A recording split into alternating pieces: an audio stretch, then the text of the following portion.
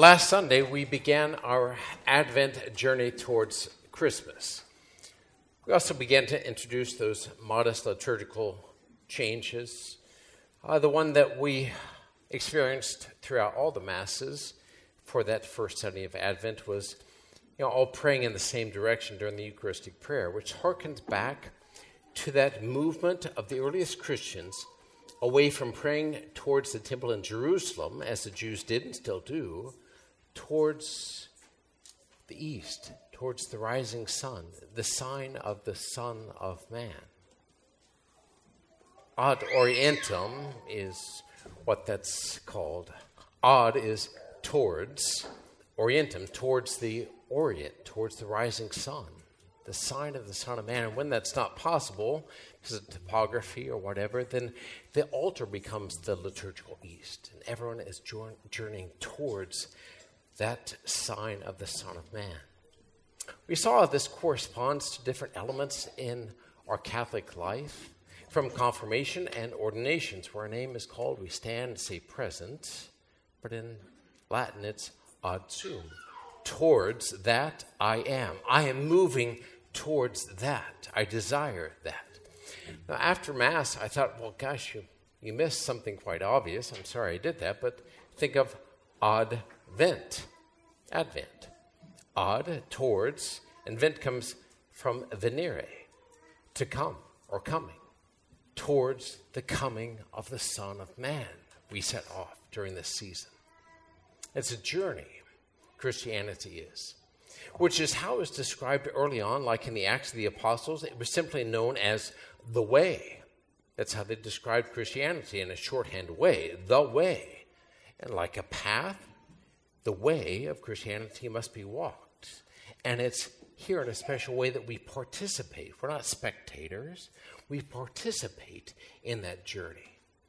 Now, how we understand Christianity in general and our time here will probably be brought before our eyes on the fourth Sunday of Advent in a special way. Because the fourth Sunday of Advent, we will have Mass in the morning. But then what happens in the evening on the fourth Sunday of Advent? Well, we have Christmas Eve Masses because Christmas is on a Monday. Now, if we don't understand it as a journey, we might be inclined to say, well, I've got my God time in once that day. I'll have 2 for 1. Check, right? But the readings kind of help us understand it just a little bit because on the fourth Sunday of Advent, the gospel is the Annunciation. The angel Gabriel coming to Mary saying, Hail Mary, full of grace, you will conceive and bear in your womb a son. And then, of course, on Christmas, it's the birth of Jesus. You can't have the birth of Jesus without the Annunciation, right? Unless you're journeying, well, there is no real celebration of Christmas. Now, last Sunday, St. Paul spoke of the revelation of Jesus. That means the appearing of Jesus. He's right behind the visible veil of creation, just ready to break through. And then Paul wrote, God will keep you firm to the end, irreproachable on the day of our Lord Jesus Christ. God is faithful, and by him you are called to fellowship with his Son, Jesus Christ our Lord. Now, maybe it's partly because of my age or interest. When I hear the word fellowship, my mind goes immediately to that great author Tolkien, that Catholic author Tolkien and his trilogy, right? The Lord of the Rings. Maybe you've seen the movie. You should read the books. The first is the Fellowship of the Ring. And essentially, it's about a ring of power that wreaks havoc on the world and destroys the one who attempts to wield it. So individuals come together with the mission to destroy the ring of power, which bonds them together, creates their fellowship. And each of them is tested along the way to reach out and grab that power for themselves. And as that happens, they're purified. Their intentions are purified. They realize something about themselves. And as they fail to meet the challenge, the purification, the testing, well, the fellowship, it dissipates, it dissolves. Now, purification is hinted at in today's second reading. I thought of this last week after our meet and greet with new parishioners between the 9 and 11 o'clock Mass. You've noticed that we started to use incense during Advent. Hope you enjoy it. The servers are doing well with it, but they're still kind of figuring this out.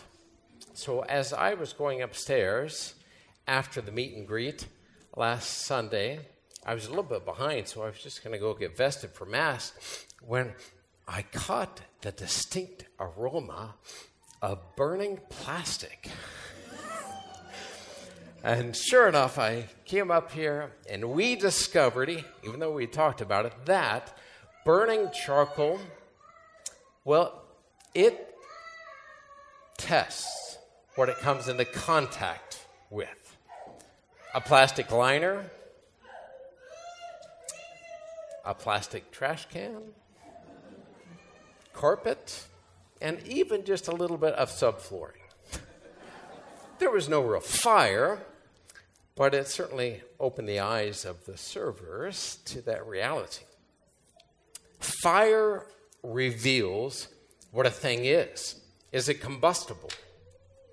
What is it made of? Fire begins to reveal its content. Fire reveals what a thing is made of. Here's St. Peter.